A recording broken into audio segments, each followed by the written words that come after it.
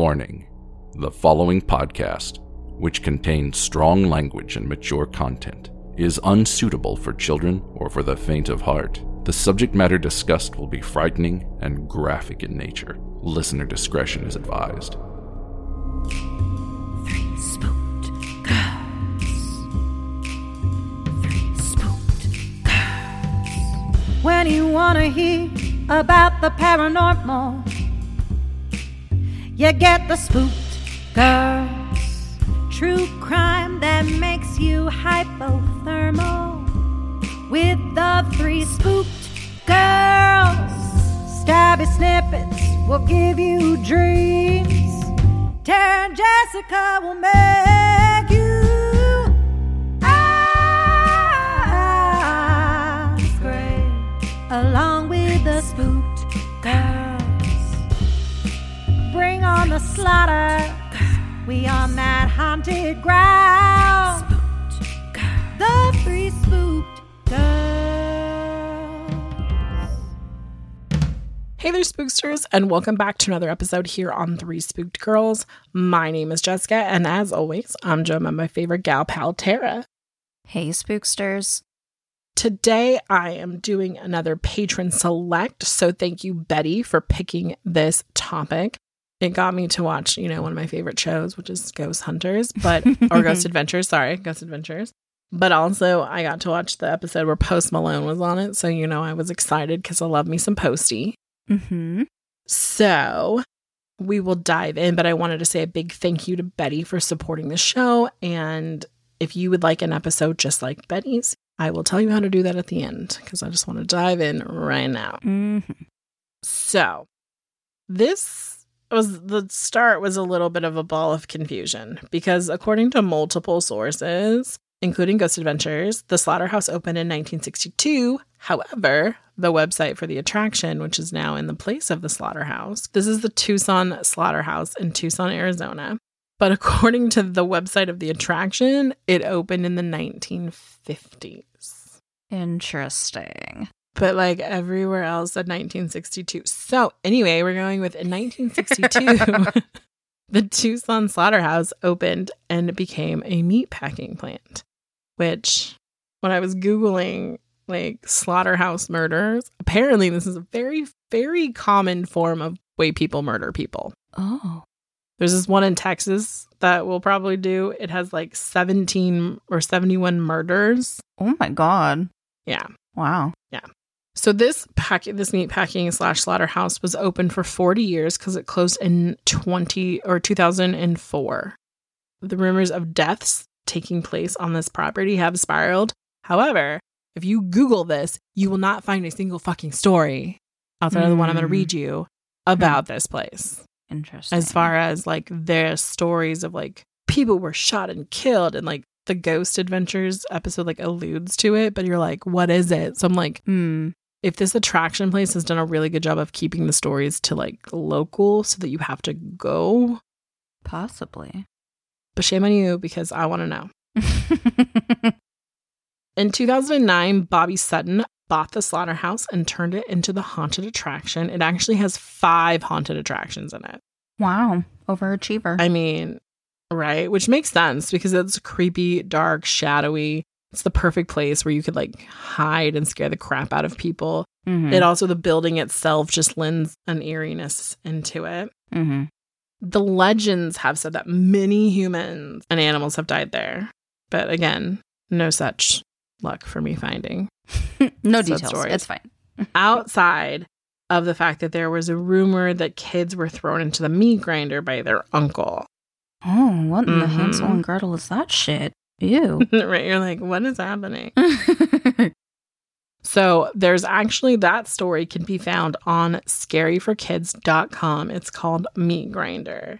The Meat Grinders is a scary urban legend about 2 children who disappeared many years ago at Farmer John's meat packing plant in Tucson, Arizona. According to the local legend, the meat grinders in Farmer John's meatpacking plant in Midtown Tucson are haunted by the ghosts of 2 murdered children.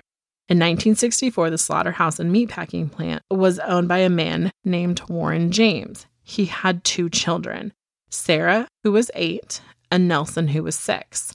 One afternoon in October, Mr. James was delighted when his children dropped in to visit him at work.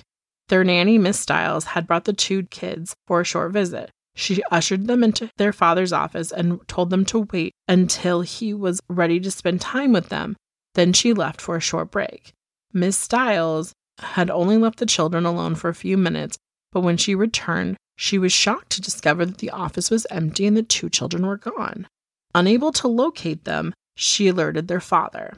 Mr. James immediately shut down the production line and asked his employees to assist in the search for the missing children. Good job, Mr. James. Mm-hmm. They walked around the meatpacking plant looking under tables and moving machinery, but there were no sign of Sarah and Nelson anywhere. By this time, Mr. James had become frantic. He decided to contact the police and reporting the 2 children missing. Soon afterwards, a police car pulled up and 2 officers arrived to make a more thorough search. After spending hours combing through the factory, searching high and low, the police could find no trace of the missing children. It seemed as if they had vanished into thin air. Their parents were inconsolable. A week passed and there was no sign of Sarah and Nelson. The police suspected foul play, and a team of officers dispatched to go over the entire building with a fine-tooth comb. This time, they examined the meat processing machinery very closely, and their due diligence finally paid off. They discovered that there appeared to be human remains lodged in the sharp blades of the meat grinder. The entire plant was immediately closed down, and the recall order was issued for all the meat that had recently left the plant. The officer gave the reason: contaminants found in food, human in nature. Within days, the police issued a warrant for the arrest of the children's uncle. Mr. James's brother had a long history of being mentally unstable. His job in the factory would involve feeding meat into the meat grinder. As horrible as this is to contemplate, the police believed the crazed man had murdered his niece and nephew. When they broke the horrible news to Mr. James, the devastated man collapsed in despair. The police had to explain to a grieving father that his own brother had fed the bodies of the poor children into the waiting jaws of the meat grinder. A few days later, even though the remains of Sarah and Nelson had never been discovered, they were officially declared dead. Due to the horrific publicity, nobody was willing to accept meat from the factory, and it soon went out of business. Shortly after, the dead body of Mr. James was found hanging in the factory refrigerated meat locker. Driven out of his mind by grief, he had taken his life. After his death, the meat plant was sold, and over the years, it passed through many hands. 10 years later, a new owner began contacting the police reporting mysterious trespassers in his factory. According to employees who worked there, a little girl and boy were constantly spotted running around the building. Matters only became worse when his frightened employees claimed that they had seen an adult man throwing 2 children into the meat grinder. And when the workers rushed over to stop the crazed individual, he disappeared into thin air. Eventually, employees quit or refused to work at the plant, saying that it was haunted. Soon the factory was abandoned and fell into ruin. However, that's not the end of the strange incidents. In 1984, 24 years after the day the children had vanished, a security guard patrolling the area discovered the bodies of a disheveled man hanging in the factory's meat locker. After being transported to the moratorium, the man was identified as Warren James, the uncle of the missing children. Unexpectedly, the medical examiner found the words, "I killed them," carved into his chest. They say that every year during the month of October, the ghostly figures of 2 children can be seen running around the abandoned factory building. On Halloween night, according to the legend, the shadowy images of a man can be seen hanging in the meat locker, while other figures can be seen dumping 2 small bodies into the meat grinder. This is on a website called scaryforkids.com. Oh, I'm familiar. I've seen it come up with like some urban legend stuff we've done. I'm just like, this is for children? You're like, this doing is to children up. So that's kind of the urban legend around there. But like I mentioned, there was a episode of Ghost Adventures where Post Malone was on it, which I find really interesting because at the beginning of that, when they're doing the interviews, like Dakota gets like this weird feeling and weird pain which I don't know if you kind of like watch the episodes, like Dakota always gets weird pains. Like something always is like attacking his insides. Mm-hmm. I don't know if the ghosts are telling him to eat better. Like he's got bad gut. I don't sure. I'm just saying. Zach was like really nervous because I think up to this point, like Post is the biggest celebrity he's had on the show. But that didn't stop him. You know what Zach likes to do. Oh, yes. No. The number one rule is if you are new, you go in alone. Mm-hmm. So they definitely sent him in alone. And while he's there, Post Malone is assaulted verbally by a ghost who calls him dirty and afraid. He calls him dirty and then he says he's afraid. Oh my God. I was like, oh. Yeah, no, it's actually like a really good episode. So like they go in and they interview, and apparently at the beginning they interview one of the actors that are in the haunted attraction. And there's like this figure, this dark figure, and like, because there's like 3 photos. So the first photo is like off to the ground, like because they're up on this little like riser thing and it's on the ground. And then it's closer. And then the last picture, it's like touching her. And she's absolutely no. That's like Insidious. Ew, Mm-hmm. I don't like this that. Is like in the boiler room. Women get attacked, pushed, that kind of stuff. Cut. Like there's a woman there. Her name is Teresa. I believe Hewitt is her last name. Yeah, Teresa Hewitt. And like she was like checking something out and she like went in and then she went back into her office and her arm was bleeding. Gross. So like it draws blood. Mm. It like attacks women and draws blood. Mm. And then it was really sad because they like talked about the fact that like women were attacked by this. And when they were in there, this was like early on before they actually were doing investigations. And it was something about unsafe along those lines or in danger or something. And there was a girl who worked there. She's 21. Her name was Hannah Parkhurst. And she was like in July of the year that they were there, she was driving and a drunk driver hit her and she was killed. God. And yeah, and so she was like one of the performers. And so they were like, is the entity like leaving and like attacking people? Because apparently she was like always bruised up because she was called the ginger zombie. And so she always had like bruises all over her, like unexplained. And she spent a lot of time in the boiler room. They did a lot of like EVP kind of work. There was some like electro stuff, you know, where like the power was cut to the plant. So they were like, there should be nothing here, but it's like going crazy. At one point, they're up on kind of like this second story and they just like hear, maybe they're just outside. I don't know. I couldn't really get the lay of the land with this place from like the way that it was like chaotic. Yeah, just like the way it was shot. Like you just like, I don't know where the fuck you are right now. But like he was out smoking a cigarette and like all of a sudden this door just like slammed shut. And they heard it. And then like later they realized that like one of their feeds had been cut. The door slammed so hard, it like cut. And then there was another one where he like watched a door shut. Ew. No, thank you. It's a good episode. Yeah, I've meant to watch it. I just haven't. It's good. It's season 15, like episode like 17, something like that. One of the really annoying things is when you Google specific episodes online, IMDb tells you the wrong episode. Yeah, I've noticed that a lot. Oh, so maybe it's like episode, or maybe it's like season 19 episode something. Because it's just, I'm like, why is this so wrong? Right? I mean, I bet if you go on like Discovery Plus or whatever, they could find it.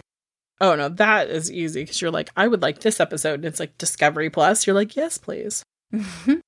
Which is where I found it, but like Google was misleading me. Yeah, no, it was definitely cool.